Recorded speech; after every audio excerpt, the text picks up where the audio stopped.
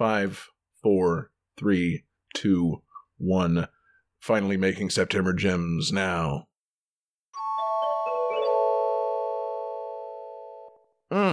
Oh yeah, what's going on, everybody? It's Game That Tune Gems back in the house once again. It's your boy John Harrington here, and I've got the August Absurdity champion, David Fleming, with me. David, say hey. Hey! Hell yeah, man. It's just me and you for now. Jesse's having some internet troubles. Johnny's unavailable.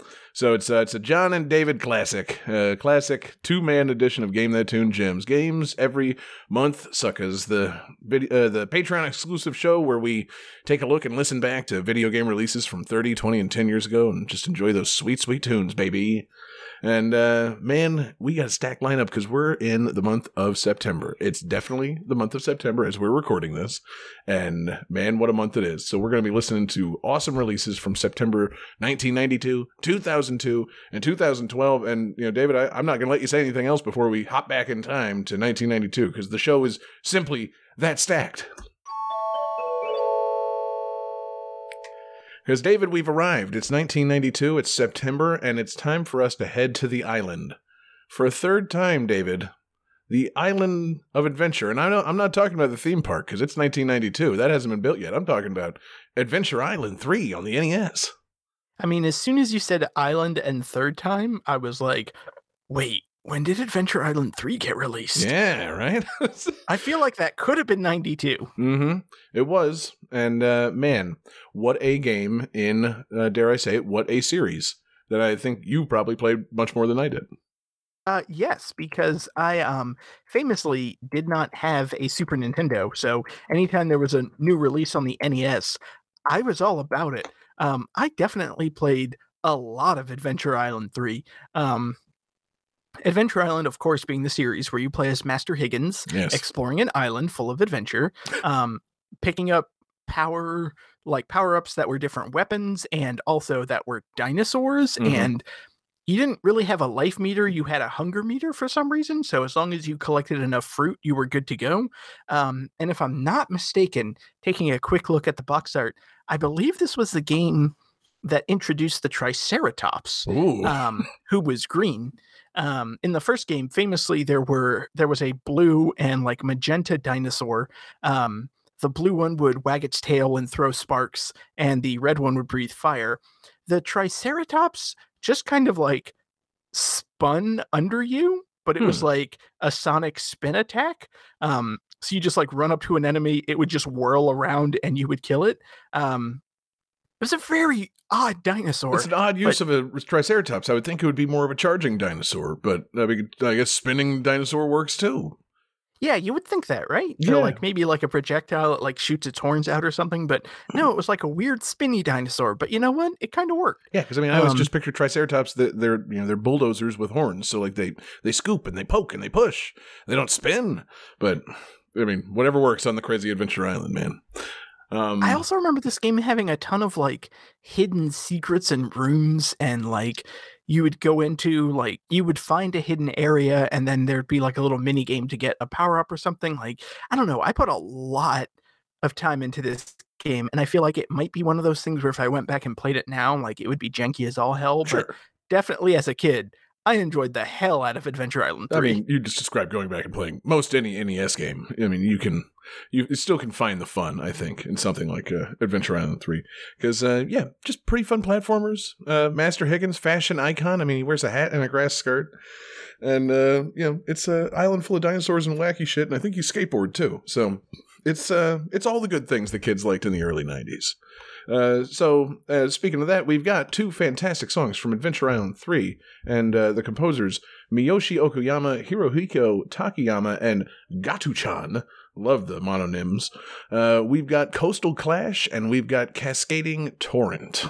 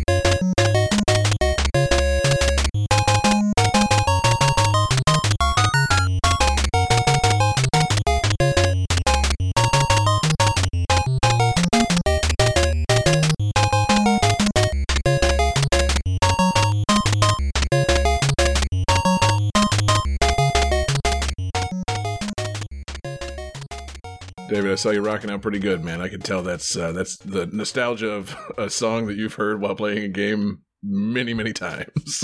I was literally about to send a message to you like, holy shit, you don't know what that music does for me. Just literally knocked you back 30 years. Well, let's hope that we have similar reactions to the rest of this and that we didn't just start with our best game possible. Let's move on to another NES release, David. I'm sure that you also put the same amount of time that you did at Adventure Island 3 into another, I think, third entry in a series. David, let's talk about Contra Force. Yeah. This is a game I definitely knew existed, right? Played and loved on the NES, and I for sure didn't think that the Contra series went Contra Super C, Contra 3 on the Super Nintendo. You know, you would have. I was well aware of Contra 3 on the NES. And see, and you know, I reveal my stupidity because Contra 3 on the SNES has already come out. So, yes, Contra Force is, of course, the fourth game, but the third on the NES, completing the trilogy, of course, like you said, of Contra Super C and now Contra Force. I love how it completes the trilogy of Contra, Super C. Yeah, ignore that Super Nintendo thing. Yeah. Here's the third game. Right, ignore the best game in the series. Here's another one. You know, come back to your NES, and guess what? Instead of aliens, you're fighting terrorists. It's the least Contra of all time. No, frankly, no deal.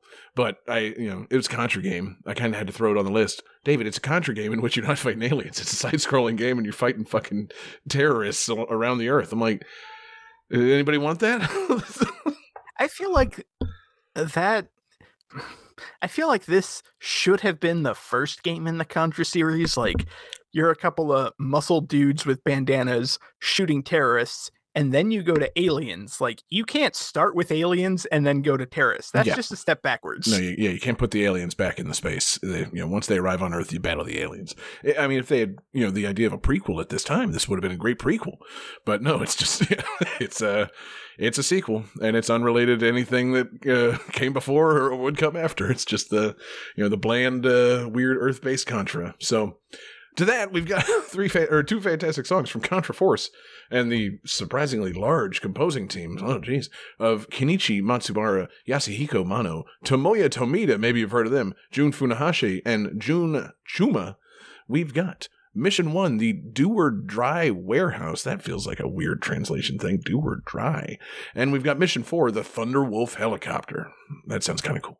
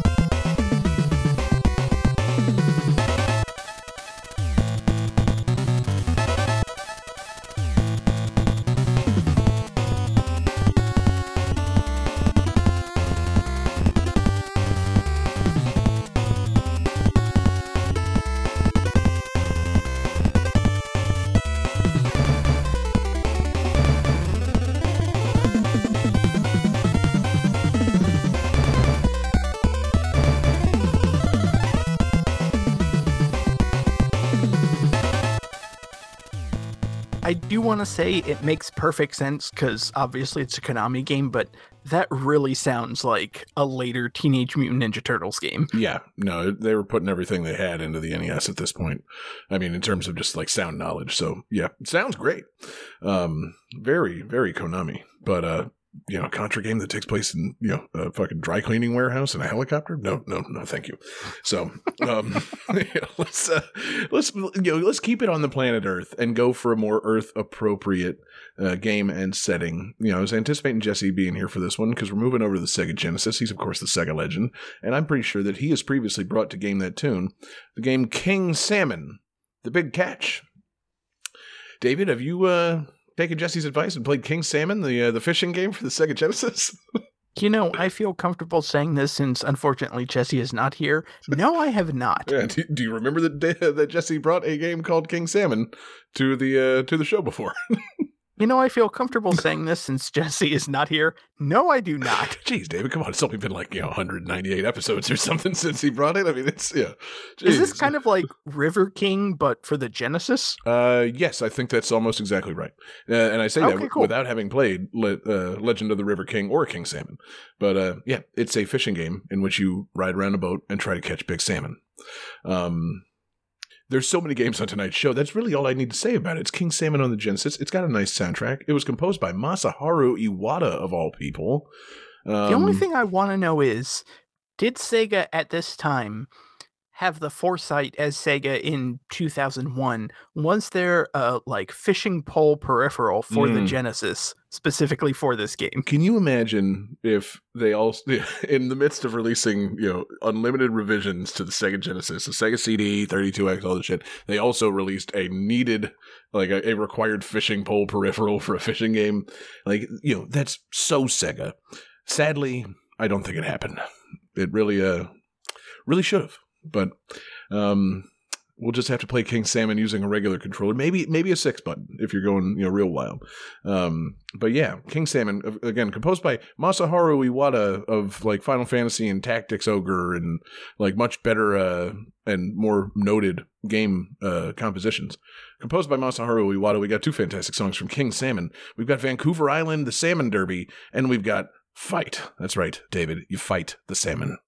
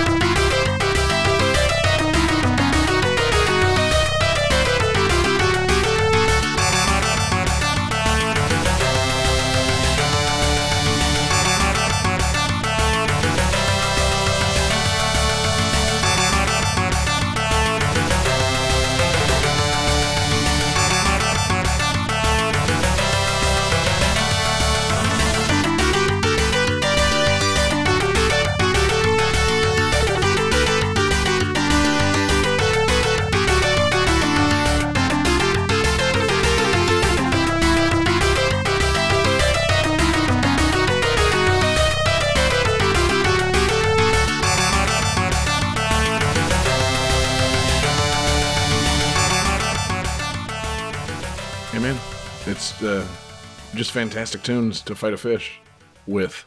Puts me in the mood to beat up a salmon. David, if you were making a fighting game centered around various fish, I don't know, give me a special move that you would give to a large salmon. I feel like there would definitely be some kind of scale the waterfall uppercut. Oh yeah, like an upstream attack. Yeah, exactly. Yep, that'd be most of it. Good. I want you to keep that thought process and knowledge of fighting games to carry it into our next game. Unfortunately, probably not featuring any fighting fish, but featuring other characters, the humans, as it were, that maybe could fight. Let's go to the arcade, man, and pop a quarter into a Neo Geo fighting game in the arcade. It's the first time, David, that we're going to learn the art of fighting. Oh. Yeah, that one. We're talking King of Fighters. Well, now, hold on, David. Surely not. No. I'm sorry. I was just being silly. We're talking Fatal Fury. Now, here's the thing, David. It's actually, no, this is a third set of fighting games set in that Neo Geo fighting game universe. Oh, God. I am such an idiot. I'm so sorry. We're talking Samurai Showdown. Oh. Shit. Okay. Yeah. Okay. This might be the least well-known game in the Neo Geo fighting game universe. There's not another one of these bits you need to do, is there? I can't remember how many things come together for King of Fighters later on. No, I'm finished. Okay, cool. I was like, shit, what's their fifth franchise? Oh, no. I mean, my next thing would have been like Metal Slug. Right. Oh. Yeah, no, I don't really know a whole lot about Art of Fighting myself. I feel like this was one of those kind of games that, like, you just happened upon in like a random sandwich shop or, like a barbecue place back when you were a kid and you played it once or twice and then you kind of forgot about it. And years later, you confused it with Fatal Fury and fucking King of Fighters. Because eventually these characters just got rolled into King of Fighters, I think. So, looks good. It's a weird thing because, like, yeah, it's sometimes remember who comes from what, because I always forget the Art of Fighting series introduced one of my favorite characters from SNK, which is Yuri Sakazaki, who played very, very similar to like the Shotos from Street Fighter. So when I went over to the SNK section of the arcade, I was like, I don't know who any of these characters are. Wait, this one has like a Shoryuken and a Hadouken? Okay, yeah. I can get into this. Mm-hmm. Yeah, that's all it takes, man. Just don't rip off the other series, but make a character accessible to people that might be coming over from the other games. And yeah, it's a good looking game for man, back in the day. I love the big sprites, love the cool looking backgrounds. Just I was a sucker for arcade fighting games. I just took my kid on a trip to the like local kind of shitty all redemption game arcade. And I'm just like looking around. I'm like, man, this place just needs one fighting game. Like anyone. It could be Art of Fighting. I don't care. Like just fucking throw one fighting game. Modern arcades, man, they're lacking. Kids are growing up not playing fighting games. All they care about is tickets and Laffy Taffy. No fighting games. That's one of the things that I appreciate about. That's one of the things that I appreciate about the Logan Arcade. Shout out to Logan Arcade in Chicago. It's a barcade that has a whole bunch of like pinball machines and classic arcade machines, but like they have a whole back corner that's like just 6 fighting games all lined up. There's like Street Fighter 2, there's Street Fighter 3. I think they've got an alpha machine. I was like, oh hell yeah, this is awesome. Yep. That's you learn a lot about yourself fighting in the arcades, especially when there's money on the line and pride on the line. But anyway, Art of Fighting, a perfectly fine game that ultimately got rolled into King of Fighters. So we've got 2 perfectly fine songs from Art of Fighting, the perfectly fine game, from the Neo Geo Sound Orchestra. We've got Art of Fight, and we've got this utterly bizarrely named song. I think it's just called Mummy Mummy Mummy. That's all one word. I apologize if that's somehow offensive or I said some Japanese swear word just now, but let's learn the Art of Fighting.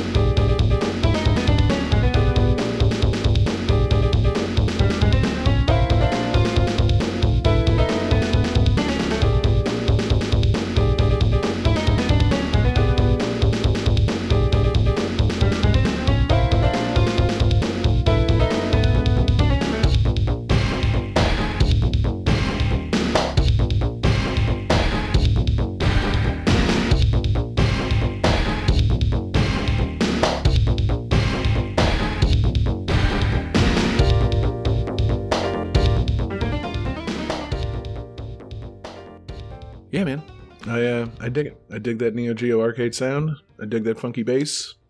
And yeah, I kind of wish I played more SNK fighting games so I knew more about these. But speaking, definitely a blind spot. It really is. Like, I only barely know the couple of main characters from the King of Fighters series. So when you get deep into that roster, I'm like, these guys all look very cool, but I'm sorry that I can't speak to them. But if you want to talk about, Geese and Terry and Joe Higashi, I'm your guy. If you want to go deeper than that, I'm in deep, deep trouble. So speaking of games that I never went deep on, and I'm in deep, deep trouble, David, we're going over to the SNES. And this my is specialty. Exactly.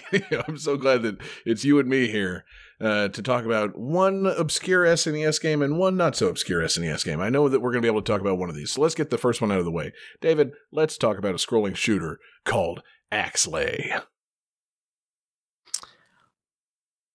Hang on. Yeah, it's a vertical scrolling shooter, and it's a space thing, and you're a spaceship shooting monsters. It's made by Konami. I feel like I've played Axlay before and remember it being really fucking good. That's the thing. I need to play it too, because I know that it's developed by a bunch of Konami guys that quit the company and formed Treasure. So, like, these guys were kind of like putting it all out there and making cool games. And then Konami's like, yeah, you're making games that are too cool. You can leave if you want. And they're like, yeah, cool. We're going to go make Gunstar Heroes then. See ya. Right. This was kind of... Okay, I'm looking more up about this game. And apparently a lot of the team also did Life Force on the NES. And it had the same kind of, like, some vertical, some horizontal shooting segments. Right. And, like, yeah, I definitely remember playing this game. I don't know if it ever came out on, like, Wii Virtual Console or something like that, or if I just eventually picked it up when I got my Super Nintendo. Right, but, yeah, or something a decade and a half later, you got it at Blockbuster, of course. I remember this game being really fucking good. Yeah, I forgot that it was a side-scrolling and vertical scrolling shooter. And, I think we're going to have to play this, David. We're going to have to hop in a spaceship and shoot some big hideous monsters. It's got, like, weird lava monsters. It's got, like, they clearly ripped off the fucking, like, H.R. Geiger fucking, the movie Aliens, Alien. They, looks like some giant, like, arachnid monsters. All good things. I'm fine flying a spaceship and shooting these things. They look cool. Apparently, this game made it into the book 1001 Video Games You Must Play Before You Die. Well, when was that book published? That book was published in October of 2010. 2010. Wow. I can only imagine how it's been updated in the years since then. I had no idea that was a book, but I'm sure that there has been nothing worth playing in the last 12 years. Nothing that I would say you have to play before you die. Certainly nothing more than Axlay. But anyway, yeah, we got two fantastic songs from Axlay and composer Taro Kudo. We've got The Cosmic Dance, and we've got Burning, a sensation that I feel constantly.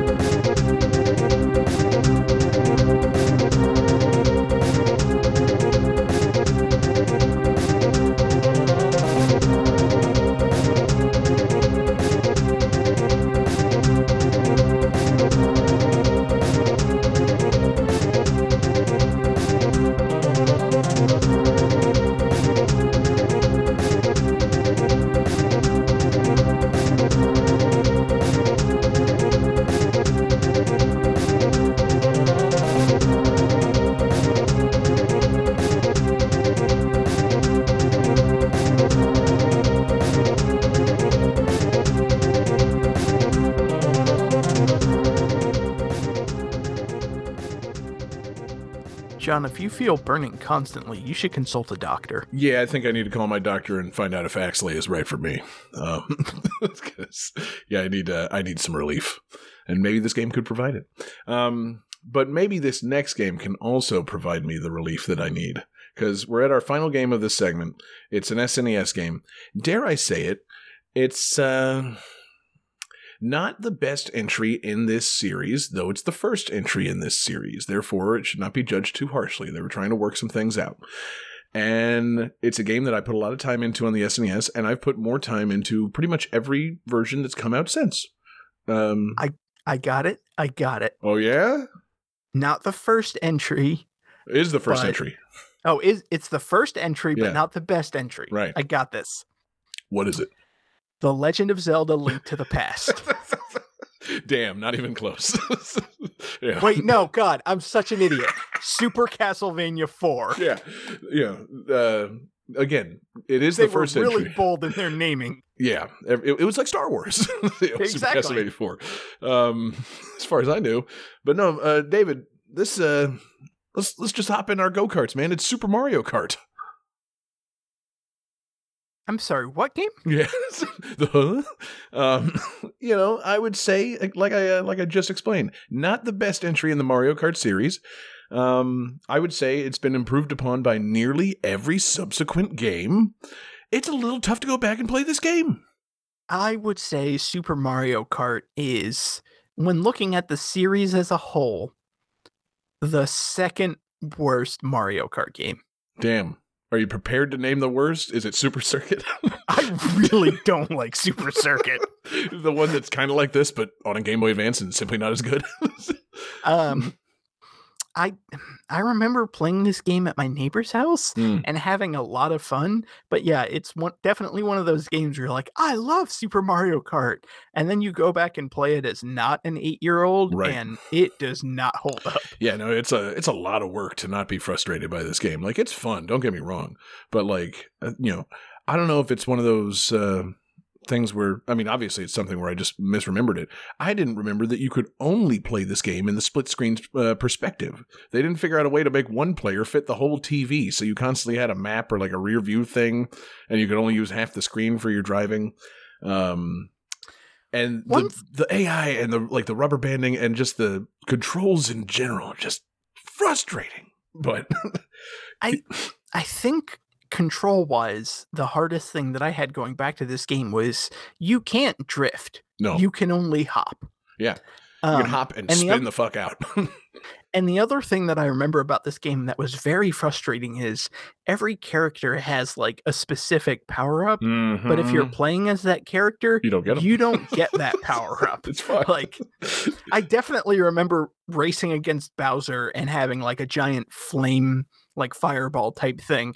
So I was like, oh, that's awesome. And I started playing as Bowser and never once got that. Right. It's like, wait a minute. Yeah, it's Hold like, on. I'll play as the princess so I can drop the shrinking mushroom on people. Oh, no, it never happens. I don't get the shrinking mushroom. That's not cool. But yeah, it's it's an important game because obviously the series is still going to this day. But also, I would say that this really, put everybody's mind in a different mode as to what you could do with your franchises. It's like, hey, what if we just took the Mario characters and did something fucking wacky and off the wall, like having them race go-karts? And then it's like, well, okay, now they can do anything. So we can make endless sports games and spin-offs, and, we can put characters in anything. And, whenever there's, any big company, you're always kind of like, okay, yeah, so what's their fucking Mario Kart? Like, you always want to see characters from your favorite companies crossing over into driving, racing games, maybe a fighting game, things like that. It just started, I don't know, something really fun with video games. I think it's an important game for that, but not so much for the playing of the game anymore. No, but like for its place in history, I will also always give this game credit because this game gave us my favorite 1UPS album of all time. Ooh. Super Mario Kart. Hell yeah, man. It's got a legacy. It's got great tunes. It's just a little difficult to go back,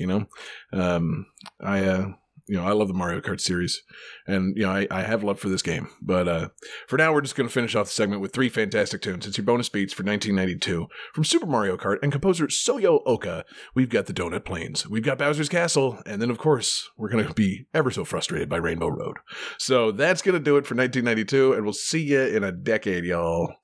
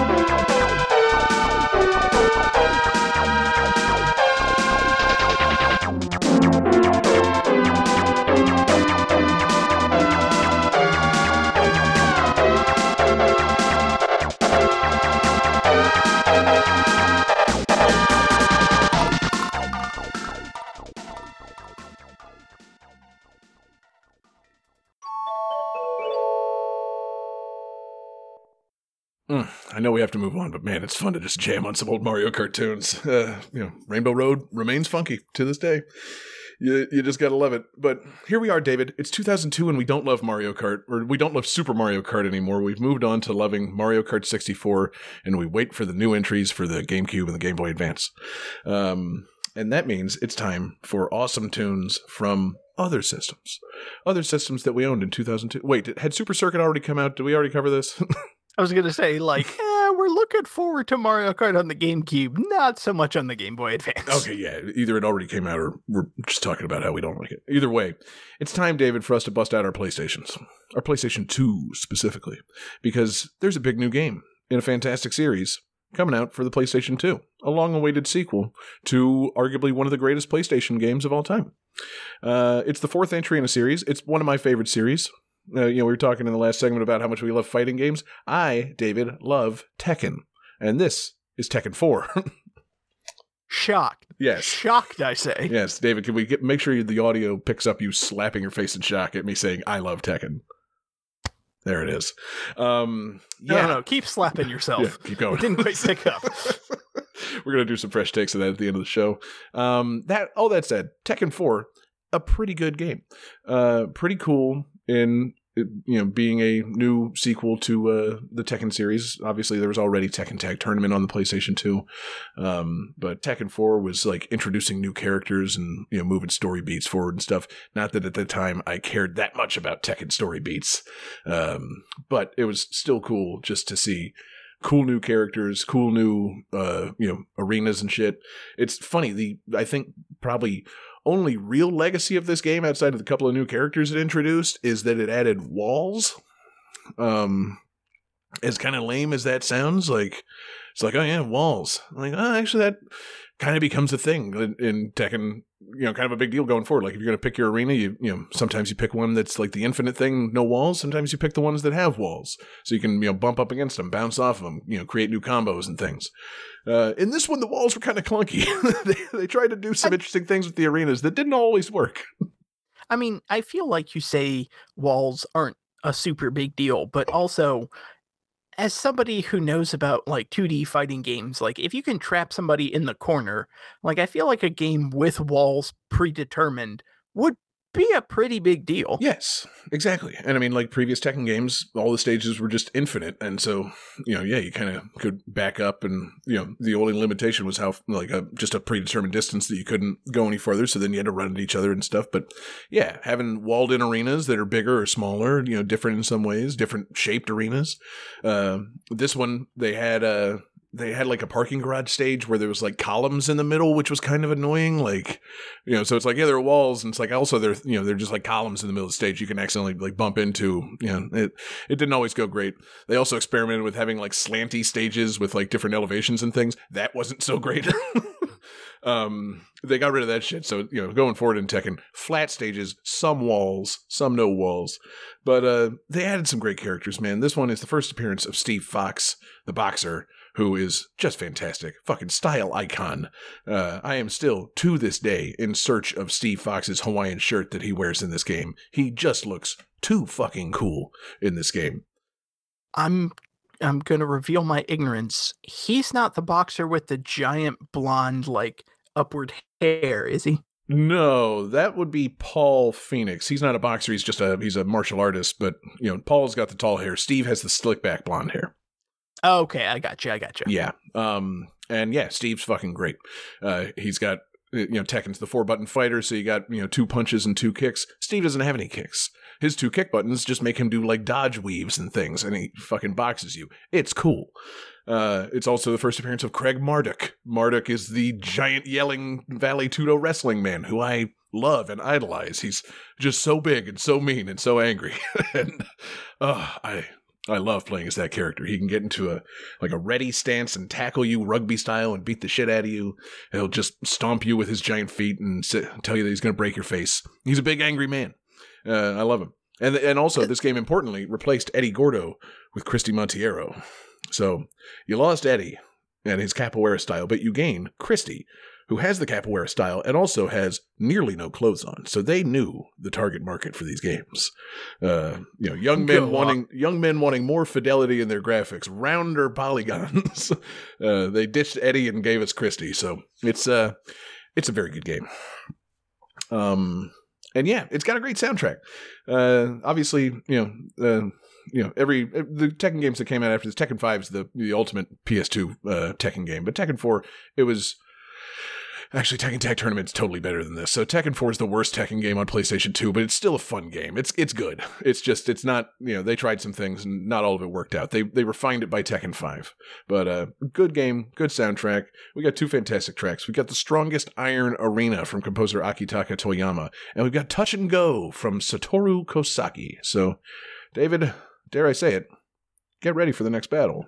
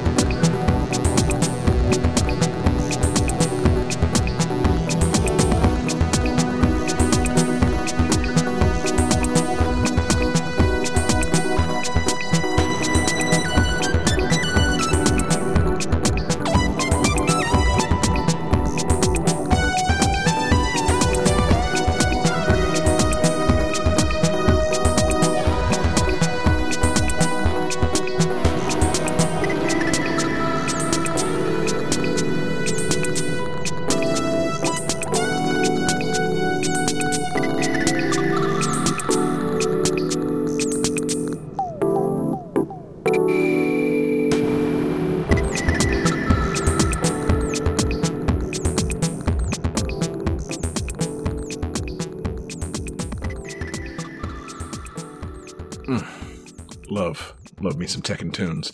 And I did forget to mention the other new character that Tekken 4 introduced, one that I'm not so high on. They replaced Mokujin with Combat. Mokujin, of course, is the weird wooden training dummy that takes on all the styles of the other characters. They replaced it with a cyborg, a robot named Combat, which is terrible, but come on, David. Combat. It's like, part of me wants to love the pun, but also the wooden training dummy. Yeah. Like, no, you gotta love that. Yeah, they should have left Mokujin in, but we also love Combat. So speaking of things that we also love, David, you're a fan of some animals in video games. You a fan of kind of 3D platforming, fun rated E for everyone animal mascot games? That's a genre I have been known to be a fan of in the past. Very good. And the present. And the period between the past and the present. Yes, I enjoy animal 3D platform games. Excellent. So, David, of course, you played Ty, the Tasmanian tiger. Okay, so I'm going to level with you, John. Uh-oh. I have not played this game. However, they did a remaster or like a new port No kidding. for the Switch like not too long ago, and I was looking at it, was like, I don't know, this looks really fun. Like, it seems like one of those games that I missed out on that would have been totally up my alley. Yeah. I'm a little disappointed that I missed out on it too, because it's a game. I don't know what the fuck a Tasmanian tiger is. The thing on the cover looks more like a wallaby, but it's a wallaby that's throwing flaming boomerangs at things. So, a Tasmanian tiger was I believe it was actually a marsupial. It may not have been. I may be off on that, but it was an animal that was indigenous to Australia and the island of Tasmania that went extinct. But there have been sightings of it since like the 1930s, so people think like maybe it exists secretly in the wild. But yeah, it was an actual animal. Son of a bitch, you're right. I just clicked on the Wikipedia thing and clicked on Tasmanian tiger, and yeah, there actually was a creature. It's an extinct carnivorous marsupial. Man, I hope it's not actually extinct. That just makes me want to play Ty the Tasmanian tiger even more. How many games let you play as an extinct animal, David? Go ahead, try and think of another one. Every game with a dinosaur that's playable. Oh, shut up. Hush your mouth. I meant that it went extinct recently. But no. Yeah, that's true. I can't really think of any like Great Auk games or Passenger Pigeon games. Yeah, exactly. Name a game in which you play as an animal that's gone extinct that there is a photograph of somewhere. Not a dinosaur, David. Name a game where you play a stellar sea cow. Yeah, exactly. I coelacanth games. But yeah, it looks actually coelacanths aren't extinct. Oh shit! Right, that's the whole thing. They're not extinct. God damn it. Again, you play as a Tasmanian tiger, which is some kind of carnivorous marsupial, and this thing appears to have boomerangs made out of lava. So, David, we both probably should have played this game. It looks great. I mean, non-offensive to Australians. I not even generally. I enjoy every game where you have a boomerang as a weapon. Yes. And a boomerang that's made of lava is just 10 times cooler per the law of things made of lava. Yep. Yeah. I don't even know, Australia or Tasmania was famous for volcanoes, but yeah, Tasmanian tigers slinging lava boomerangs. We should have played this, David. We're way behind.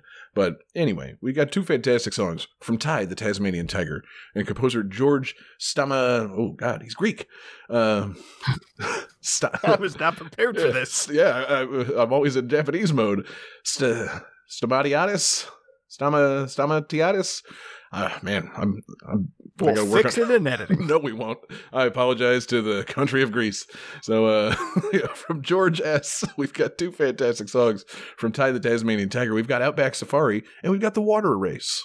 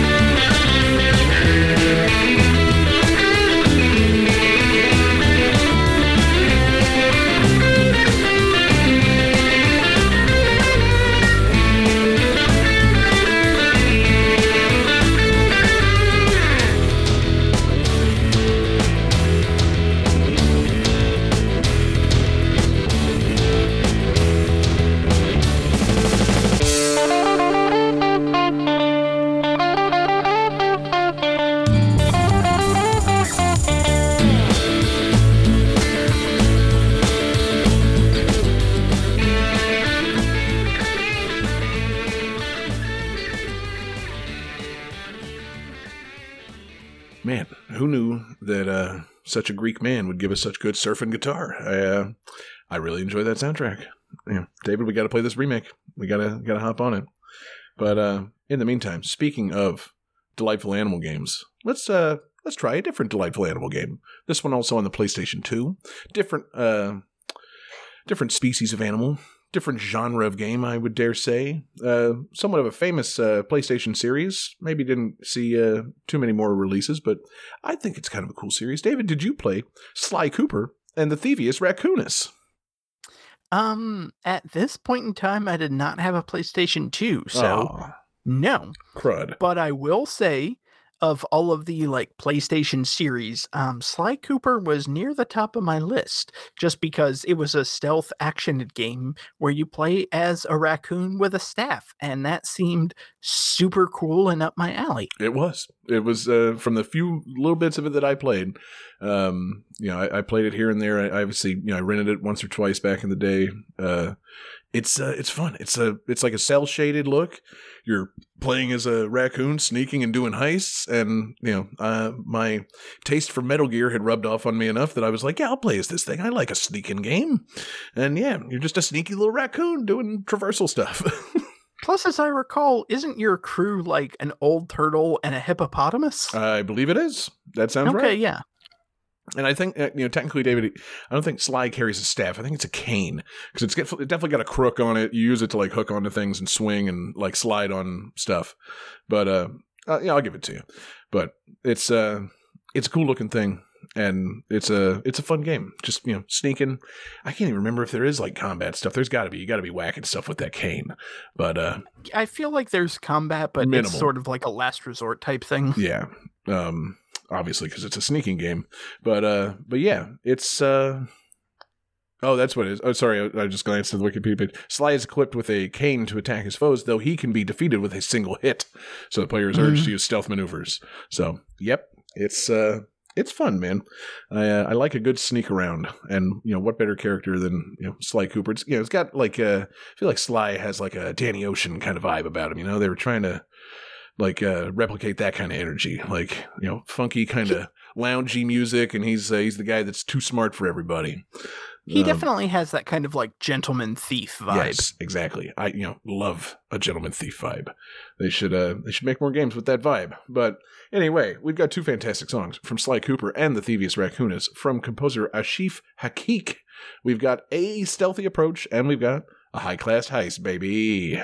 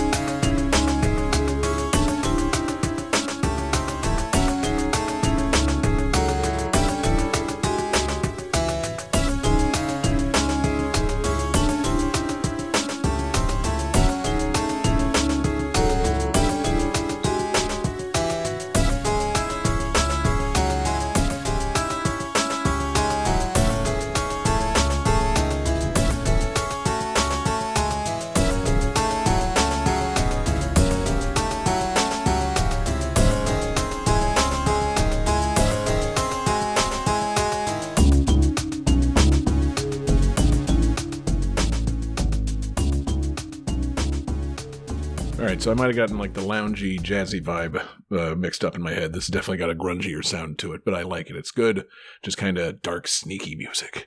I dig it. Very good stuff. So, David, let's move on to a system that I know you did own around this time. Maybe you can talk us through a series of fantastic Game Boy Advance releases, starting with, of course, the third entry in a popular series. David, we've got Super Mario Advance 3. So what game do we have? Okay. No. We're doing it again, I can do baby. this.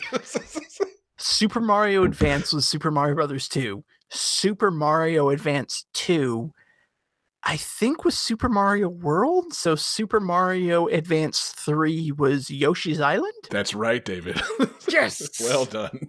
And of course, Because Super Mario Advance 4 is Super Mario Brothers 3.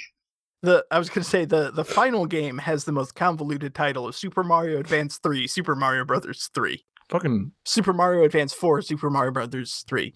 Which I suppose means this is Super Mario Advance 3, Super Mario World 2, Yoshi's Island. See, and they dropped the Super Mario World 2. Apparently, after the SNES, that was no longer canon to the name Yoshi's Island. But yes, so this is Super Mario Advance 3, Yoshi's Island. Just a fantastic game ported to the Game Boy Advance as part of this confusing Super Mario Advance series. Did you happen to play this one? I did happen to play this one. This was actually, as we've mentioned multiple times on the show, I never had a Super Nintendo. This was my first exposure to Yoshi's Island. Awesome. So was it? And obviously, I was going to say you can't compare it to the SNES version, but have you played? Are you aware of any differences between this and the SNES version at this point? Yes, there was, as I recall, because I played this game, it's like, oh, this game's pretty good, and everyone's like, no, it sucks. You should play the original. It's like, what? Apparently, there was like an additional map screen, and there were like changes in the levels. Like certain levels had things added to them. Like I know one of the levels had like extra red coins to them to make it slightly easier. And obviously the graphics were different and the music was different. People like I don't know. I feel like, and I mean this in the best possible way, Yoshi's Island fans are very particular. Like Super Mario World 2, Yoshi's Island is the greatest game ever, and everything after that has just been shit. Like, oh yeah, the Game Boy Advance port, terrible. Yoshi's Island DS, terrible. Like, I had no idea it had such a fandom. Such a particular fandom. The Mario fandom is weird. Yes. Fandoms in general kind of weird. Yeah, but I feel like the Mario fandom in particular. Yeah. And I say this as somebody who is a part of the Mario fandom. Right, exactly. Yeah. Game recognizes game. So, we've got a fantastic game with a fantastic soundtrack, made slightly less fantastic by being part of the Game Boy Advance's sound library. So, we've got two fantastic songs from Super Mario Advance 3, Yoshi's Island, and composer Koji Kondo. Maybe you've heard of him. We've got the athletic theme, and we've got the overworld theme. So, David, no crying. Let's just listen to some Yoshi's Island tunes.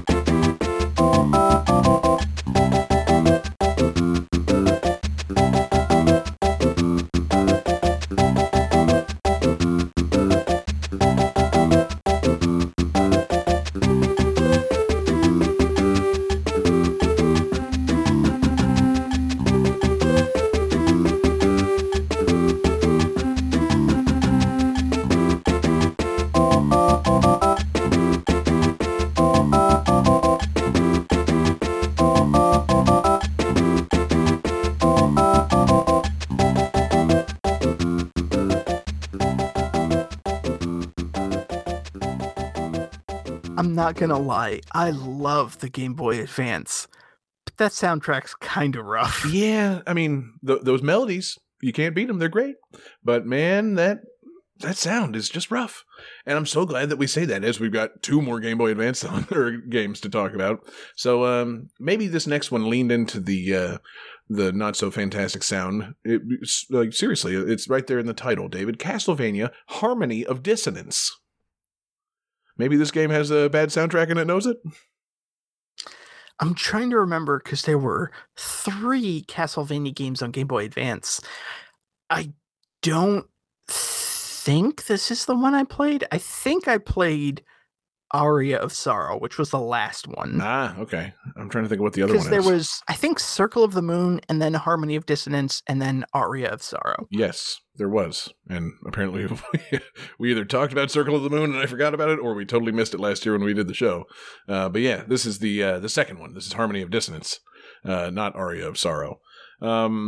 I mean, none of the Castlevania games on Game Boy Advance are bad. Like, they're all really good games, and they carry on that Symphony of the Night Metroidvania style. I was waiting for a but. No, that end sentence. Yeah, okay. Like, they're all really good. Yeah, like, cool. Yeah, all of the handheld Castlevania games, except for the original Game Boy ones, are really good. Yeah, no, they really, if they haven't released these as part of a collection yet, I really would love like a Game Boy Advance and DS Castlevania collection, because those are the biggest blind spot for me in the series, and I would love to play them. I'd give Konami $20 on that. So they actually, I forget what it's called, but there is a Castlevania collection on Switch. That's the 3 Game Boy Advance games. Just those 3, or do they also include the DS ones? Because those I'm also after. No, just the 3. Oh. Unfortunately, they haven't ported the DS ones. If they ever do, I'll be all over that shit for Portrait of Ruin. Mm-hmm. But definitely the 3 GBA Castlevania games are available for download on Switch. Word. Because they're perfect for Switch. Yes, I would agree. So David, you don't know so much about this one, so let's do a pop quiz. Which Belmont are you playing as in Castlevania: Harmony of Dissonance? This game is set 50 years after Simon Belmont vanquished Dracula's curse. So who are you playing as? I want to say Julius, but I feel like Julius is the first. It's not Julius. It is... Okay. You're in the right ballpark in terms of the first 2 letters of the name. It's Simon Belmont's grandson, Just Belmont. Yeah. Of course. Yes, Just. Yeah. I don't know where they... got that name, or if I'm saying it right. It sounds like Juice Belmont, which sounds like a cool football player from the 90s. Yeah, it's Castlevania game on the Game Boy Advance. David says those are good. I believe him. It's Igarashi still producing them.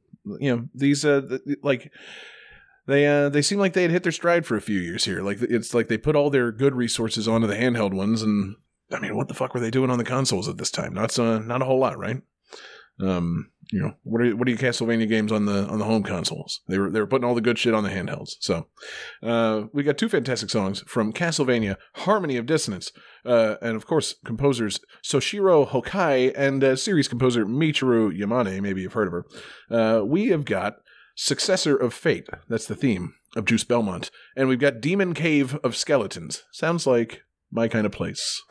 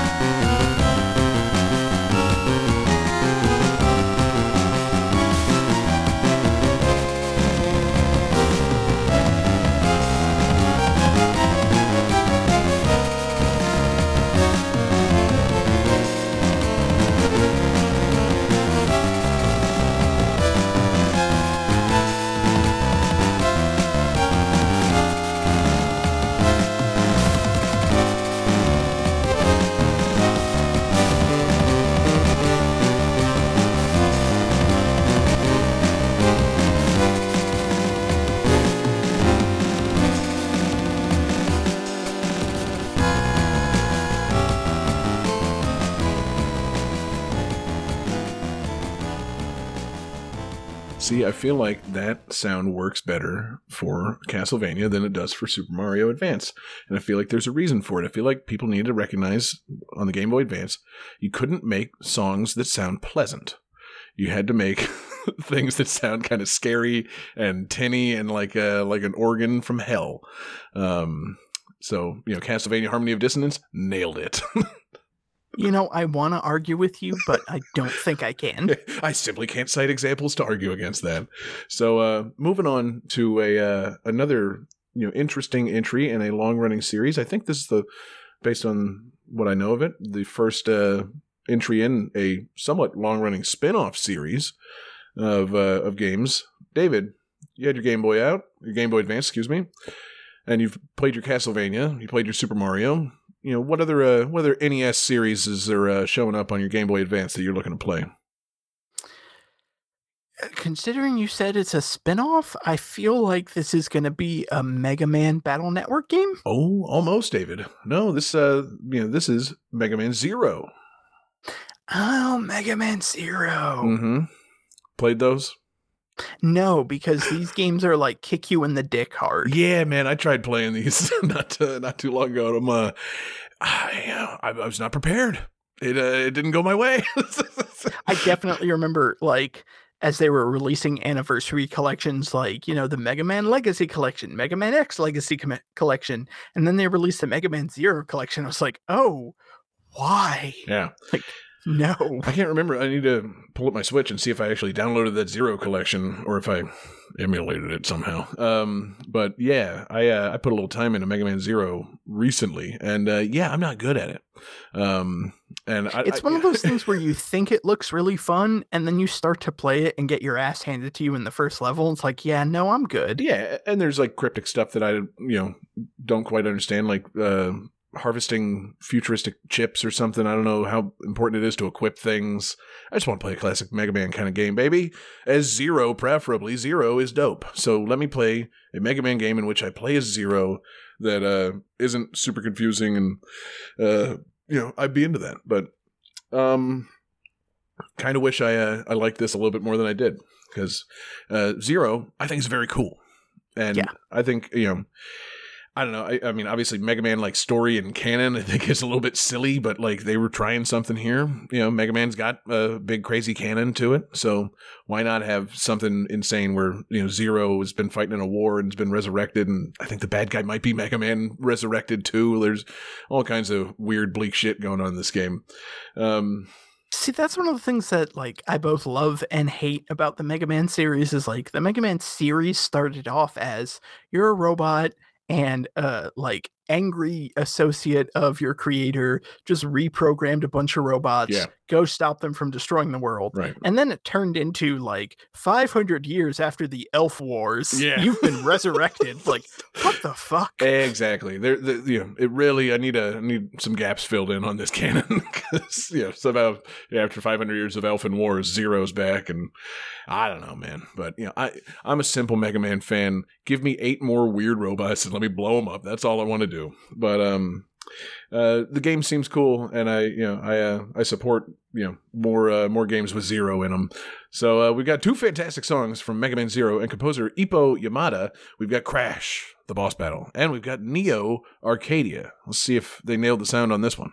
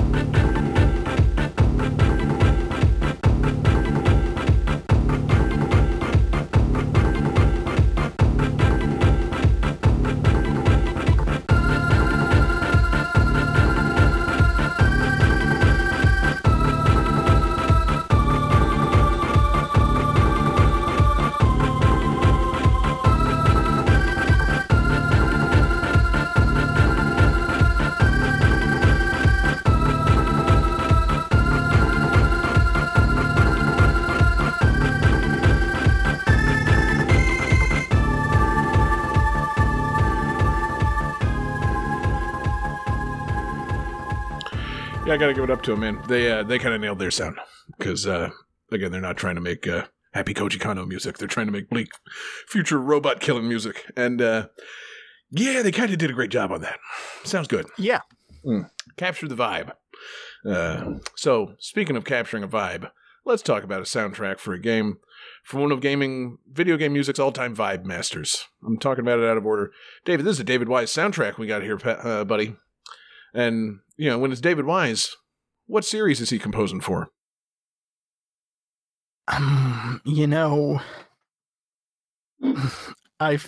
Okay, better question. When it's David Wise, what company is he composing for? Is this that Banjo Pilot game? God, no, David. God, no, it's not. Oh, thank God. This is a game that I know that we both played and that I don't like very much. It's made by Rare. It's a GameCube joint. It's a spin-off from a series of games that I like a great deal. It's a break from the series traditions, and I don't think it does it particularly well. It's Star Fox Adventures. Oh, okay. Do you agree? Wait, was Star Fox Adventure? Oh, okay. No. I was thinking of Star Fox Assault, which was done by Namco. Right. No, I kind of liked Star Fox Adventures. I mean, I kind of liked it too. I like the Star Foxness of it. I like dinosaur planets, and I like beating things up. I just feel like it didn't need to be a Star Fox game. I was gonna say I liked this game mainly because I just pretended it wasn't a Star Fox game. Yeah, and it got significantly better after that. Because I like the action adventure-ness of it. I like the combat, like whacking people with a staff and everything. Mm-hmm. I like the dinosaurs, but there was no reason this needed to be Star Fox. No, I don't know why it ended up being that way. I remember seeing previews of Dinosaur Planet and Nintendo Power for the Nintendo 64 and thinking, wow, that sounds cool. A fucking big dinosaur exploring game from Rare. I'm thinking Jet Force Gemini, but with dinosaurs. And then it turned out it became Star Fox Adventures for some reason. I'm like, no, what? Why? Don't. But yeah, I mean, I think all in all, it's a fine game. Run around beating stuff up. Like you said, you talked about earlier, Sly Cooper having a staff. This one, Star Fox definitely uses a staff. So, gotta love that. It introduced, I guess, Crystal to the series. You gotta love Crystal, right? I feel like that's a loaded statement, just because if you say, I really like Crystal, people will take that and run with it. Yes, I will, David. So, say it if you dare. I enjoy Crystal as a character added to the Star Fox series. All right. And now speaking also, we spoke earlier about Triceratopses in Adventure Island 3. How do you feel about Tricky the Triceratops in this? I'm not going to lie. Not my favorite Triceratops in video games. Yeah. Damn. Take that, Tricky. I mean, they're fine, but not my John, are you drinking rubbing alcohol? Yes. Yeah, okay. To cleanse my brain of the memories of Star Fox Adventures. No. For the listeners, unless John cuts this off, he's drinking a liquid that's out of a giant brown bottle. It's called a growler, David. Okay. It's it's from a local brewery. I had a 32-ounce pour from a local brewery, and I took it home, and instead of pouring it into a glass and dirtying a glass, I'm drinking straight from the growler, as is tradition for Game That Tune Gems. I mean, it just it does look like I'm drinking out of a large old school medicine bottle. It seriously looks like a bottle of rubbing alcohol. It's good, baby. So we got two fantastic songs from Star Fox Adventures and composer David Wise. Some might call him legendary video game music composer David Wise. I sure would. Some might call him close personal friend of the show, David Wise. Hey, we're working on it, baby. Yeah, it's coming soon. David Wise, that tune. So we've got two fantastic songs. We've got Galleon Raid and we've got the Krazoa Palace.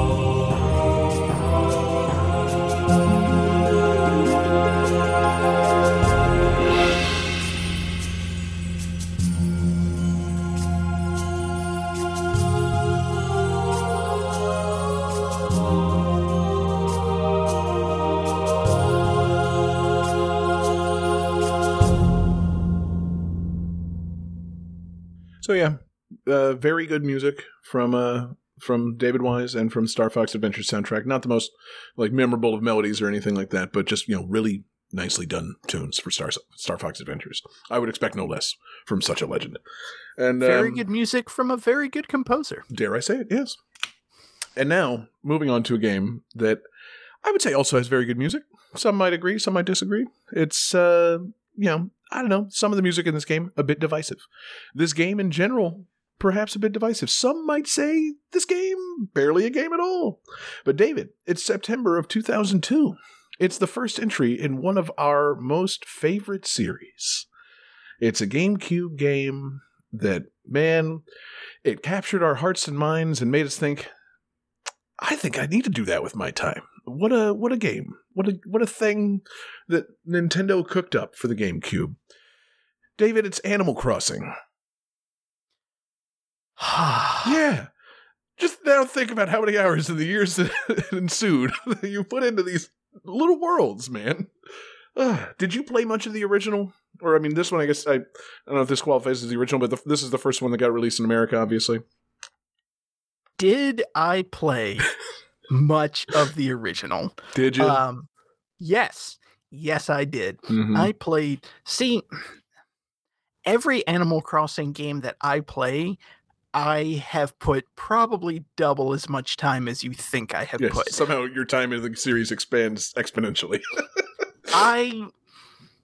I truly, genuinely love this series. And it feels weird to say because it seems so negative to say, but I don't really know why I love this series as much as I do, because you're just running around like chatting with people and like doing errands and catching bugs, and it doesn't seem like it's that interesting, but there's something about it that just grabs me. And it kind of goes back to, if I can get like super metaphysical about stuff, like I remember there's a quote from Shigeru Miyamoto talking about like game design, and it's like, you basically just make a garden, and if you make it well enough that people enjoy being in this little garden, then like nothing else matters. And that's kind of how I feel about Animal Crossing. Like, it's enjoyable to make connections with these animals, and it's enjoyable to run these little errands and do these little things. Like, and even today I was talking with we recently had some of our tunas visit Chicago. It was super fun, and I was taking them on the L, and I was like, oh yeah, by the way, here's where I get on the train, and here's where I get off the train for work, and this is why I have so many hours in Animal Crossing. And I think it was Mork, actually, who was like, yeah, I definitely see that. Like, Animal Crossing would be perfect for this. Like, it's that nice little chill commute type game. And oh God, I love Animal Crossing so much. Yeah, I do too. And obviously I wish I had a commute on which I could play more handheld games. But this, back in the day, man, this was strictly on the GameCube, baby. And it was, even then, captivating. Obviously the, I don't know, the home-based nature of it and the non-online nature of it made sharing your worlds with people a little bit more difficult. Do you remember swapping GameCube memory cards, and this game took up an entire memory card? I was going to say, but there was also something super cool about like having your whole village Just on in a the memory box. card. Like, come on, visit and like meet Yep. all my people. And I remember being so mad when like I would go visit your town or whatnot, and my favorite villager left to move to your town. Yeah. Like, no, why did you take them? Exactly. Yes, I didn't mean to, man, but I was happy they came over. I got Lobo. That's who I was always after. Just a cool series, and just a fun, just weird little game that, I'm glad that it continued being a thing. The Animal Crossing New Horizons recently has been named officially the greatest selling game in Japanese history. Really? It's sold more copies in Japan than any other game. So Animal Crossing still going strong, baby. And man, am I happy about it. So we've got 2 fantastic songs from Animal Crossing for the GameCube. From composer Kazumi Totaka, we've got KK Cruisin'. And from composer Kente Nagata, we've got the shockingly funky 2 a.m. music. I mean, that's the thing. There's so many songs you could pick from this game, between all the KK songs and all the fucking just hourly music, the variations for the, the different weather and things. So it's tough to narrow it down to 2. So chose a couple of my favorites, and I was shocked to learn recently that 2 a.m., for some reason, the hours at which no one would be playing the game, are funky as hell. So let's go to the Animal Crossing.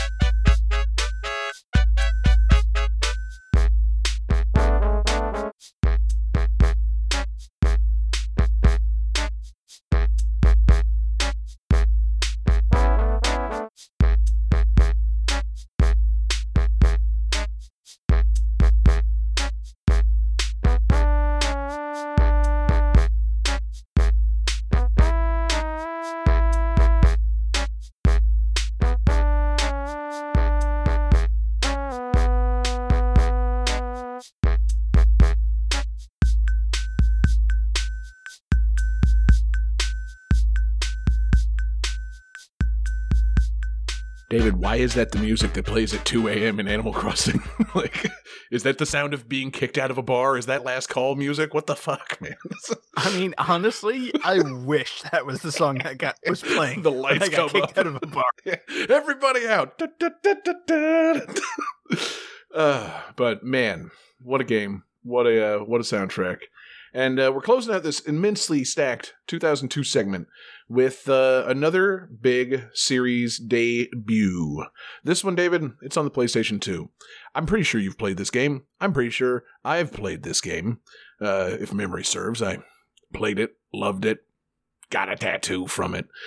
And then the rest of the series happened, and maybe it's not my most long-standing lovable tattoo. But David, I think I know what this is. yeah, rack your brain on my tattoos, and let's talk about Kingdom Hearts, man. Oh fuck! I was gonna say Super Mario Brothers 3. Yeah, Super Mario Advance 4 came out same month. Yeah, original Kingdom Hearts, man. What a fucking game. What an interesting game that somehow was able to get me into, I don't know, whatever this is. Yeah, I feel like this was many people's introduction to, I don't know, bizarre anime type trope characters, and I don't know, man. I don't know what it is that drew me to this game, but I got into it. I just want to clarify: are we talking about Kingdom Hearts or Kingdom Hearts 2? Kingdom Hearts, Okay. the original. Okay. Yeah, big time, man. I know exactly what drew me into the original Kingdom Hearts. Well, see, yeah, it's a genius move. Put some Disney characters in a game with some, like giant shoot anime characters, and it drew me in, baby. Like, this. I think this is one of the first games that I ever fully recognized. Like, oh man, that's just going after people with Disney nostalgia. I'll play it. Yeah. See, and that's the thing. Like, I feel like most of the people that I talk to were like, "Oh, it's going to be this cool action RPG with Final Fantasy characters," and I was somebody who was like, "Wait, hold up! I get to go to Alice in Wonderland? Yeah, fuck yeah!" Right, exactly. Like, I was fully into the Disney aspects of it. I was hoping that there was going to, frankly, be more of the Final Fantasy action stuff, but what we ended up getting, a pretty delightful game. So yeah, it's man, Kingdom Hearts. So David, you played this one and the second one, and then I'm guessing you played, I don't know, none of the ones after that. I played the first one. I'm trying to remember. I think I beat the first one. Definitely played and beat the second one. Yep. Actually, no, I take it back. I never beat the first one because you had to fight Ansem in Destiny Islands, and I don't think I could ever get through those like multiple phases. Definitely played and beat the second one. I played a little bit of Dream Drop Distance on the 3DS. But yeah, I definitely enjoyed the first one. I really enjoyed the second one, and then the series just kind of like went off the deep end. Yep. It kind of lost its way. Kind of wish it hadn't, but it is what it is. I mean, definitely the first one, like hack and slash action RPG where you go to Disney worlds, like it got a hold of something. Yeah. Very fun. Yeah, exactly. And I mean, like, that's the thing. It's not even loaded with, like, at the time, contemporary Disney stuff. I mean, what's the newest thing that was in, Kingdom Hearts? Was it Tarzan? I mean, I was going to say, I feel like Tarzan. Yeah. So, I mean, like, if you got nostalgia for, like, fucking, The Sword and the Stone and Winnie the Pooh and Alice in Wonderland and, I guess, I mean, you had Agrabah. Yeah, I was just about to say Aladdin, and eventually you get Beauty and the Beast. I think Lion King was not in this one. I feel like Lion King was 2. Yeah, for sure.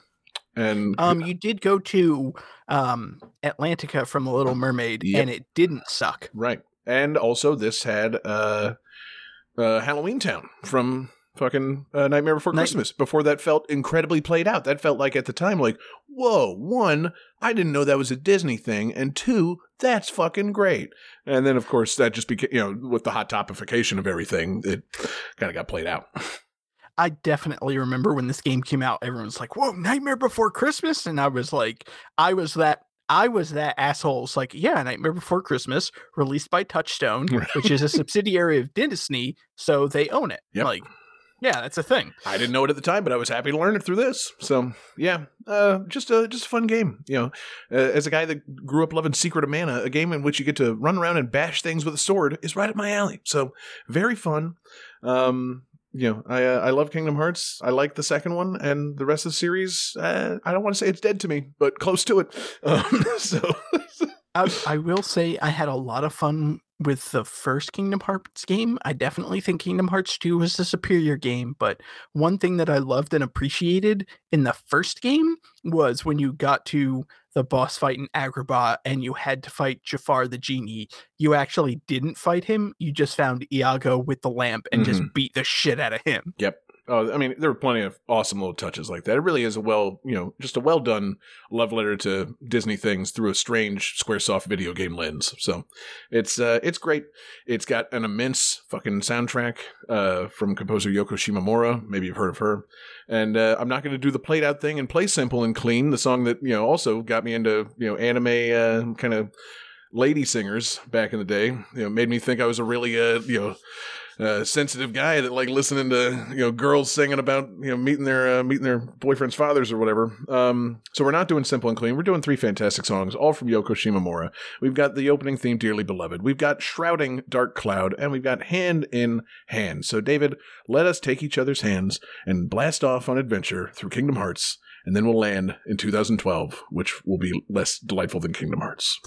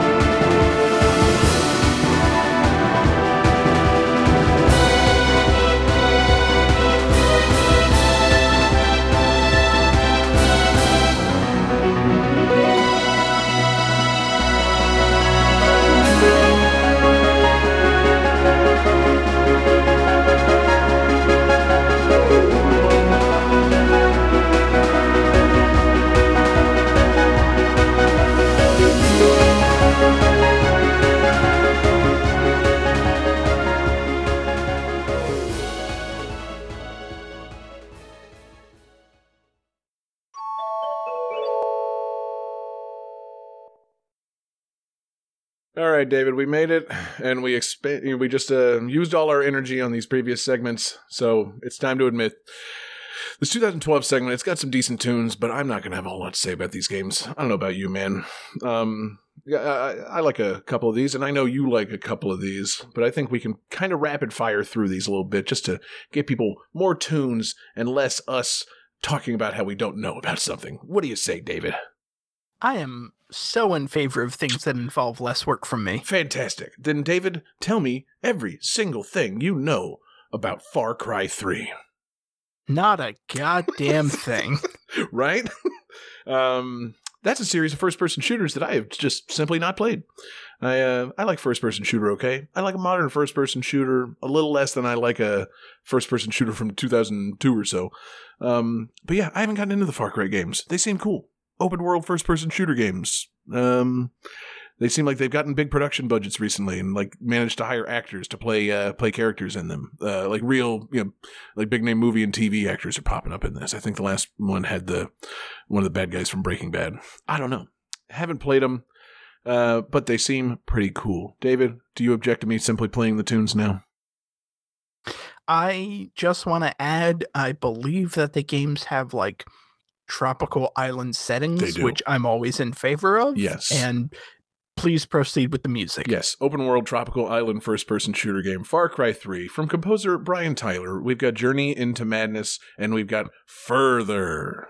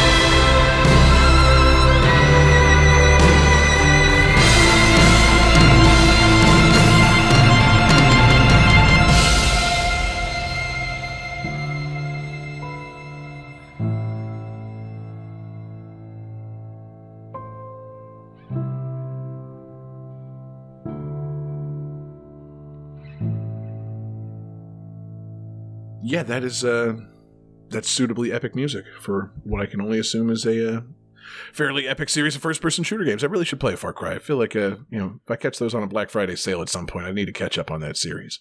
But I don't know, man. Like I said, I only kind of like modern first-person shooters. And that is to say, our next game, I only kind of like this game, even though I know it's a well-liked series. David, have you played any of the Borderlands games? Is that the one with like the small, scrappy, like sassy robot companion? You talk about Claptrap? Yeah, he's in this. Yeah. No, I've not played them. Yeah, no. So you didn't put any time into Borderlands 2, huh? Borderlands 2? Yeah, specifically. No. Yeah, nope. I didn't put very much time into it either. It's pretty fun. It's got fun first-person shooter stuff. I played more of the original Borderlands, and then this one. I don't know why I feel like I bought it, and then I don't know. It kind of didn't grab me the same way the first one did. But they, of course, the series has remained successful. They went on and released a prequel, and they released Borderlands 3, and the guy on the cover of the game blew his head off in a whole new way. You've drawn a comic about that in the past, right, David? I did. Yeah, that's like one of your most famous comics. Yeah, I think it actually got pushed into like Reddit, but like no credit was given to me. Don't you love the internet, David? No, I don't. Yeah. Except for our fans and people at GameNet or GTT.club, GameNetTune.club. Yep. Good fans there. Please fix that in editing. Good social media. GameThatTune.club. So, David, before we play the songs, you get to choose between one of 4 character classes in Borderlands 2. Are you going to be the Commando, the Siren, the Assassin, or the Gunzerker? I'm going to go with the Siren because I assume that's the girl. Yes, she can trap people in energy spheres and move around them and do stuff like that. I'm impressed with your ability to resist the term Gunzerker. So we got 2 fantastic songs from Borderlands 2 and composer Jesper Kyd. We've got Firestone. And from composer Chris Velasco, we've got Vogue Fight.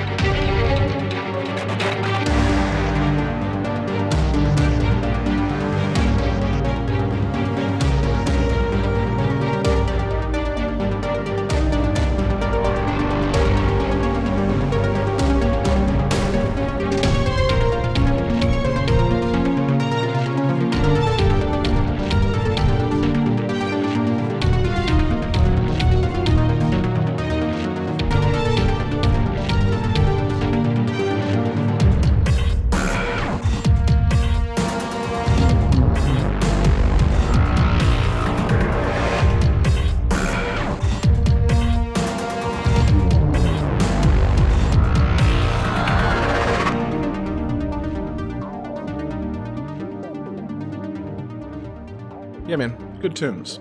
I like some of the westerny vibes to it. You know, I like the idea of the game more than I enjoyed playing the game.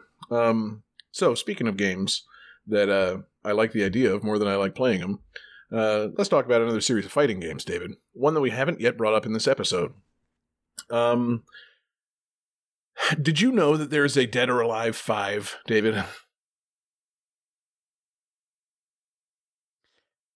No. Only because I know there was Dead or Alive 4, because that's the one that had a female Space Marine from Halo. Ooh. And I feel like the series kind of peaked there. Yeah, it probably did. I feel like it probably peaked before that. You know, people that know about the series might be able to argue that. I don't know enough about this series.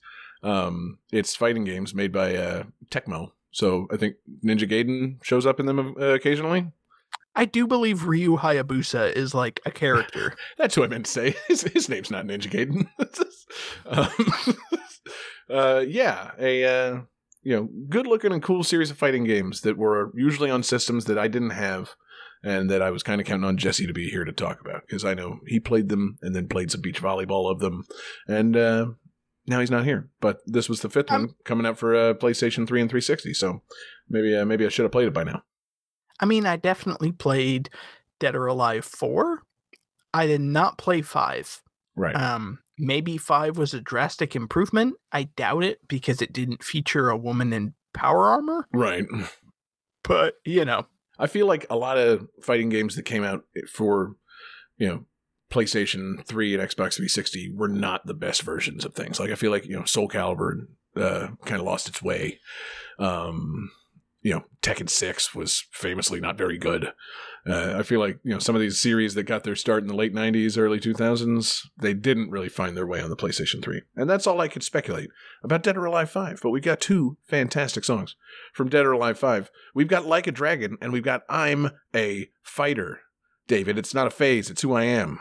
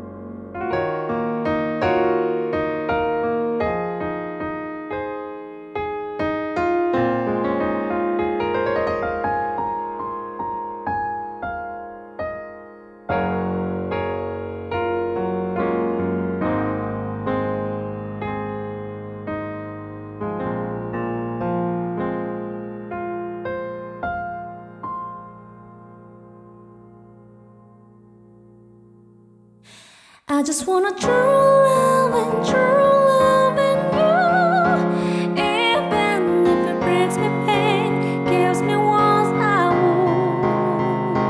I just want a real love and you. Love you, then I just want to keep loving you down. Collision course, the heat seats is broke by cold-blooded. Never show you weakness, get bashed for something you may have uttered. These hungry canines wanna eat me like a breast so buttered. Still struggling for the top, truly wanna get out of the cluttered. Is dead or alive? What would you do?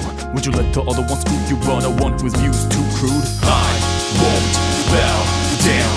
No one can stop me. And it's mostly my battle against my own shadow. I kept on stepping up my game, my skills to get the hell out of same current endurance. And we just weren't on the same page. Your arguments became way too recurrent. Love is power, however, let alone it turn sour. Cause we kept missing out and I just got shallow every hour. No other way to it, just obey to will not fade to will not lose to. So I will not let anything get in my path. I just want a true love and you. Even if it brings me pain, gives me warmth I won't. I just want a real love and you. Love you, then I just want to keep loving you down. Won't let it interfere, ninjas need to persevere. I won't let any fears get to my nerves and try to steer correctly, fulfill tasks collectively. Basically, peel the skin off fruits effectively, a bit excessively. Destiny a little bit, but painting my life aesthetically. Cutting the years off maybe like Van Gogh did, distressingly. Hey, I'm living it vividly, I try to live it the way I live it. Gotta be killing it, if I wasn't I'll be dead. Sometimes it's not just force, it's more determination to score for the opportunity from next door. Haters deplore my thoughts, my actions I ignore. My faith is way too strong for them, I still stand tall. The day I lose to myself is the death of me, which means the day I stop is the day I die. Deliberately, still won't bow down to you or to me, I just want a myself. true love and you. Even if it brings me pain, gives me warmth I won't.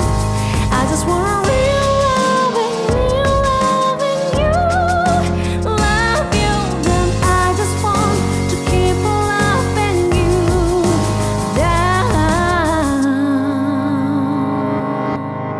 What I want is best for you, Best for us, best for me, you know what's just gonna get to the fullest, gotta fulfill it. For I'm now, not supposed forget it, to, I but am if I have to, I doing my wouldn't thing. hesitate. Yeah, I'm battle for you, Ooh, baby. Must know love, we can do things, aftermath, you know what I mean. Yes, we can both rise up. Best believe in me. Destiny, I think it's meant to be you and me. I just want a true love and you. Even if it brings me pain, gives me walls I won't. I just want a real love and you. Love you, then I just want to keep loving you. I just want a true love and you. Even if it brings me pain, gives me walls I won't. I just want a real love and you. Love you, then I just want to keep loving you down. Yeah, that's I have to assume that's an end credits theme or something. I was gonna say that's not really great music to fight to. The first song, good. Second one, a little bit emotional for fighting game tunes, but fun stuff. So David, I want to know also if you played this next fighting game. Obviously, you wouldn't be playing it in September of 2012 because I only really paid attention to this game once it came out on the Wii U. The Wii U is not coming out until November, but this. You don't know that. Maybe I was playing it before then. Yeah, maybe you were. Did you have? Which one did you have? You had PS3 or you had a 360, right? I had a 360. I didn't have a PS3. That's fine. So in September, you were running out and buying that hot new game in a long-running series of fighting games. You were buying Tekken Tag Tournament 2. Yes. Yeah, right? Provided there are no further questions. This game fucking rules. We don't need to say much about it. I feel like my love for Tekken Tag Tournament 2 is well documented. This game has, I think, every character in the Tekken series up until this point. And it's the tag fighting mechanics. It's a blast. The soundtrack is immense and full of wonderful Tekken dubstep craziness. It's a game I love very much. Obviously, I didn't start playing it until a couple of months from now. In November, the Wii U edition comes out, and that's when I get my hands wet or my feet wet with Tekken Tag Tournament 2. But great fucking game. I feel like I could have played this on the 360, but I definitely did play it briefly on the Wii U because of the bizarre Nintendo costumes. It's like they forced your hand. You had to at least try it.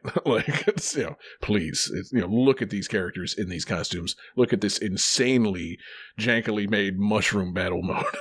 But we got two fantastic songs from Tekken Tag Tournament 2 and the immense Namco sound team.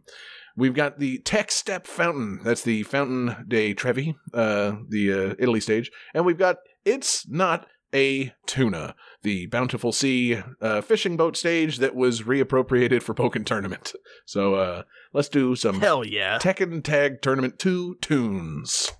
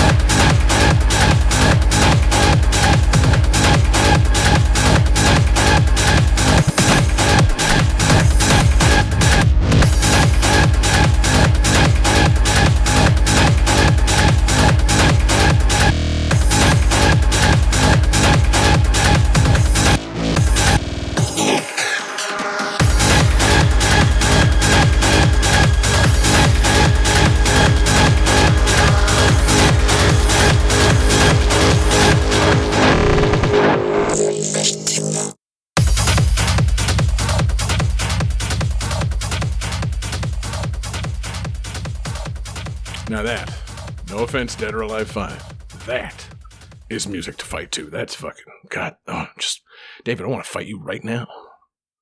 Something about that beat. Fucking bring it on. Yeah, something about that blomp blomp and that fucking beat, man. It just gets me cranked up. So, David, another game that I was hoping Jesse was going to be here to talk about because I'm betting you didn't play it. But hey, maybe I'm wrong. I have heard, someone in the past mention this about you, that David is faster than light. Were they talking about you and how much you love this game, or did I misunderstand something? Were they talking about something else? Whoa. Clearly, they were talking about this game. So, you love faster than light. You must defend yourself by talking about this game. Slower than the tortoise, baby. Yeah. I take my time. God. I love the implication that you were slower than a tortoise, like it's exhausting and just boring. We're getting there. So you didn't play FTL, huh? I did not. Yeah.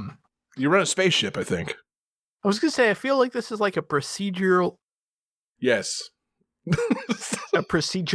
generated randomized spaceship game. Mm-hmm. I think it was. And I'm like half interested in that. yeah, I kind of am I'm too. into spaceship games. I'm not interested in like randomized versions. That's the thing. I really don't like the recent emphasis on randomly generated fucking things. Like, I kind of like games where I can memorize what's going on. Like, I don't want to learn the mechanics and apply them to something new all the time. I'm just an old school guy. I want to learn where things are in the level, trial by error, get things done, beat the game that way. I don't want to have to actually get all that good at the game, but that's just me. I'm old school like that. Well, and that's one of the things. I feel like people in our like age bracket generation like learned pattern recognition, and then it's like, oh yeah, the entire game is going to be randomized. Right. Like, well, how the fuck do I beat this? Yeah.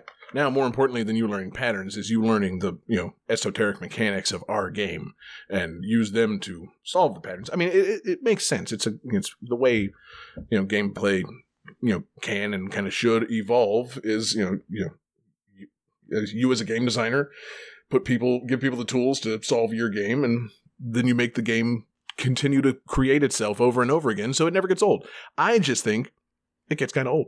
I would rather just have a nice, game that I learn all of, I beat it, and that's that. Those are my favorite experiences, not the ones that I have to keep going back and playing over and over again. That's just me. Agreed. But hey, FTL, great soundtrack. Some, nice, chill-ass space music. So we've got 2 songs from composer Ben Prunty. We've got the Milky Way Battle, and we've got Rockman Explorer theme.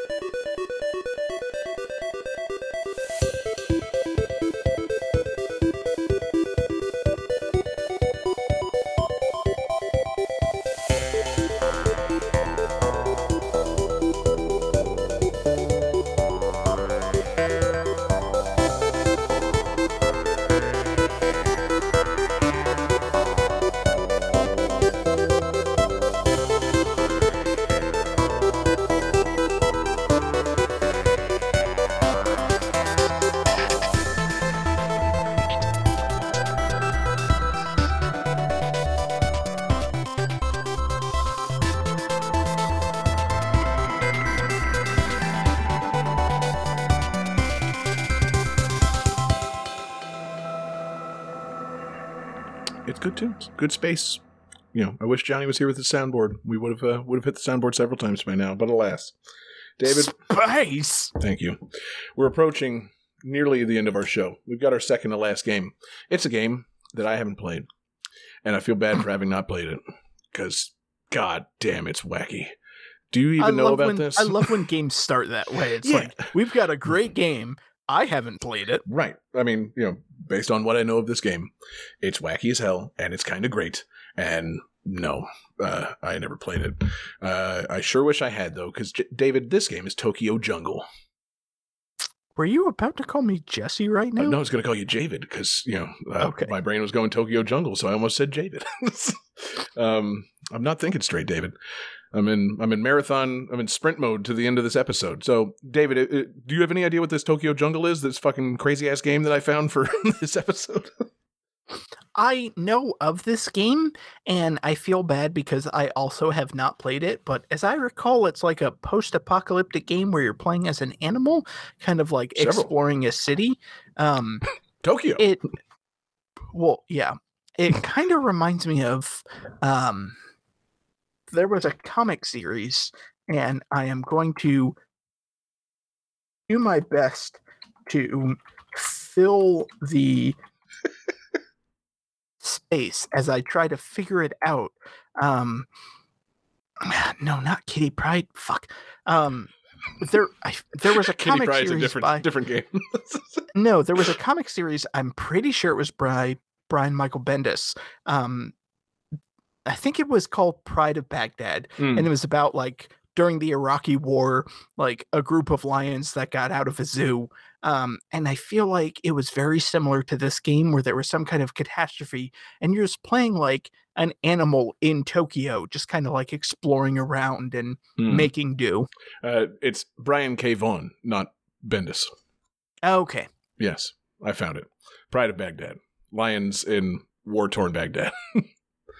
But yeah, I feel like that was kind of a not spiritual successor, but like spiritual joint.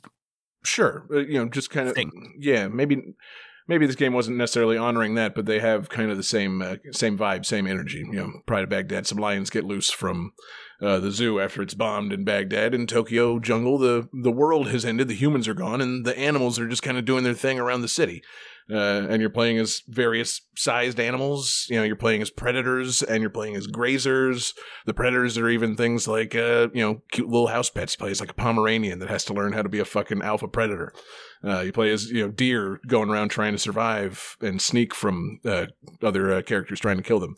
It's an utterly bizarre game in which you play as animals and you try and survive. You try and kill other things. You try to breed and create you know, packs to hunt with. I think it's utterly strange, and it's got an utterly strange soundtrack. David, this game is just loaded with like crazy energetic techno music to hunt and fucking, you know, kill things to. It's an interesting game. I feel like they don't make games as weird as this anymore, or they, you know, if they do, they're just kind of, you don't hear about them. They're like down in the eShop somewhere, and you got to find them. You know, they don't get a physical release.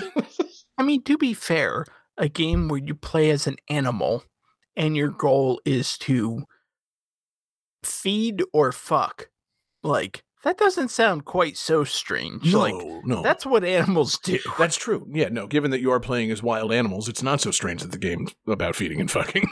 But it's just interesting to play a game where, like, you're playing as characters that, you know, don't talk or anything. You're just playing as wild animals, fucking each other up. In a fucking desolate Tokyo. It's kind of dope. And we've got two fantastic songs from Tokyo Jungle and composer, bear with me, from composer Taku Sakaki Barbara. That sounds like I said Sakaki Barbara. Taku Sakaki Taku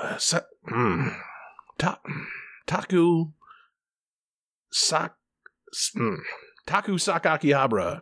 Damn, I'm fucking this up. I really hope this is like the post-credit section. No, I'm not even cutting it anymore. From composer Taku S, we've got two songs from Tokyo Jungle. We've got Act 1, From Pampered to Survival Mode, and Act 7, The Lioness's Hunting Diary.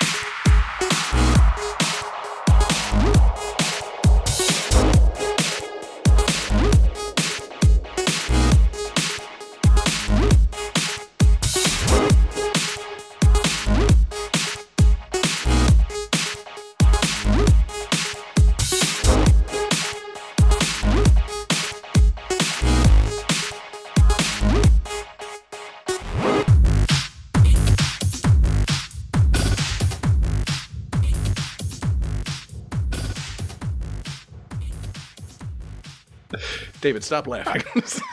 I'm so sorry. I know you're gonna have to cut this out, but I just really love the Takahi Saku. It's tough, man. I'm trying to be respectful. Sometimes there's just like an extra syllable in a name and it throws my whole fucking cadence off. But I'm not editing any of this shit out. I'm proud of this game and its fantastic soundtrack and its great composer, whose name I struggle to fucking pronounce. So, love you, Tokyo Jungle. I'm proud of the next game we have, which is David, it's our final game of the night, and it's one that I saved for last because I knew that you would love to talk about it. And man, I hope I'm right about that. David, it's a fantastic update of a classic series.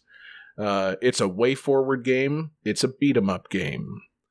It's Double Dragon Neon. oh Please tell me that you Fuck fucking yeah. played and love this game. I want to finish it strong, baby. I have played this game, and I did love this game because this game, So this game kind of took Double Dragon and just doubled down on the like 80s movie nostalgia. Yes. Like you literally have a high five move in this game. Good. Oh god. I'm trying to remember the name of the character and I don't want to look it up because it's Bimmy. it's not Skullomania, but there is like I want to say it's Skullmageddon. There's Nope. like a dope skull boss that they brought back for this game. They just went super tongue-in-cheek 80s nostalgia for this game. And yeah, Double Dragon Neon was fucking great. Awesome, man. I'm sad to say that I didn't actually pick this one up and play it. I feel like I really should have because I loved Double Dragon games and Double Dragon remade on modern systems with some possibly better fight mechanics and a rad ass 80s action aesthetic, and like crazy ass shredding guitar soundtracks. I kind of feel like I really missed the train on this one. I really feel like I should have played it. I honestly John, there's not a lot of games that I tell you that you should play, Mm-hmm. but Double Dragon Neon is at the top of this list. Okay. Like, you would love this game. Yeah, I kind of love beat 'em ups, and just my fondness for Double Dragon. I mean, I played the shitty Double Dragon 4 that came out on PlayStation 3 or whatever. 4. I can fucking I can muster up a couple of bucks for this. For this fucking like actual rad update. I mean, as much as you love Double Dragon and like 80s B movie action movies, like you would really like this game. yeah, fucking A, man. I can't believe I missed it. It's feel out on like Switch, right? Also, there's different like special moves or like story tidbits or whatnot that are specifically given to you by collectible VHS tapes. Like it knows exactly what it's doing. Hell yeah. Well, I'm gonna have to pick it up. It is out on Switch, right? I think that it got ported to Switch. Yeah, I think it is. I'm gonna have to play this because I'm looking at the poster now. They've got like an 80s fucking movie style poster, and I think the character you mentioned it is Skullmageddon. That's a fucking. I mean, God, what a name! What a guy! I need to punch this guy right now. It looks fucking great, and it's got a great soundtrack. It's a great way forward joint, and I think it's a great close. I think it brings this episode full circle. Some nostalgia for the 80s in a 2012 package. So, David, thank you for being here, man. What a great episode this has been. And everybody, thank you so much for listening. It's been a fantastic episode of Game That Tune Gems. Thanks for sticking with us at Patreon, patreon.com/GameThatTune. We love all you guys for subscribing. Tell your friends. Get people signing up. Come on to Patreon, have a lot of fun, and enjoy this and our many other fantastic features. And David, let's go home with 3 fantastic songs from Double Dragon Neon. And composer who? Jake Kaufman. Maybe you've heard of him. We've got The City Streets. That's a remix of Double Dragon 1 Mission 1. And then we've got some oddly named things. I'm sure that I would understand this had I played the game. We've got Space Dojo 2, which apparently is a song called Firebird by Billy and the Breakers. And we've got Countryside 2, which is a song called Glad I Am by the Lee Brothers. characters. So I believe we're playing fictitious in-game in-game canon metal bands playing songs in the Double Dragon Neon soundtrack. I don't know. I love it. We love you guys. Thank you so much for listening to Game That Tune Gems. Let's rock out and peace out, everybody.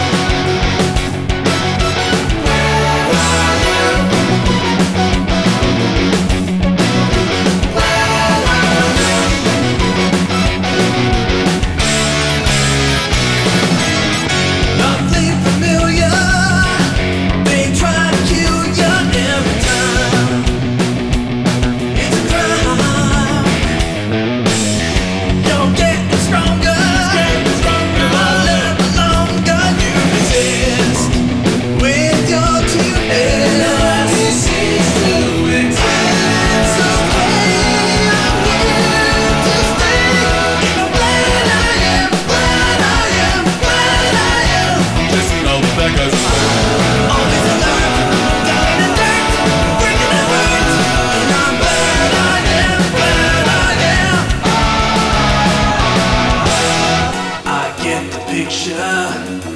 They try to hit ya. They try to kick ya when you're down and out. But they don't know ya.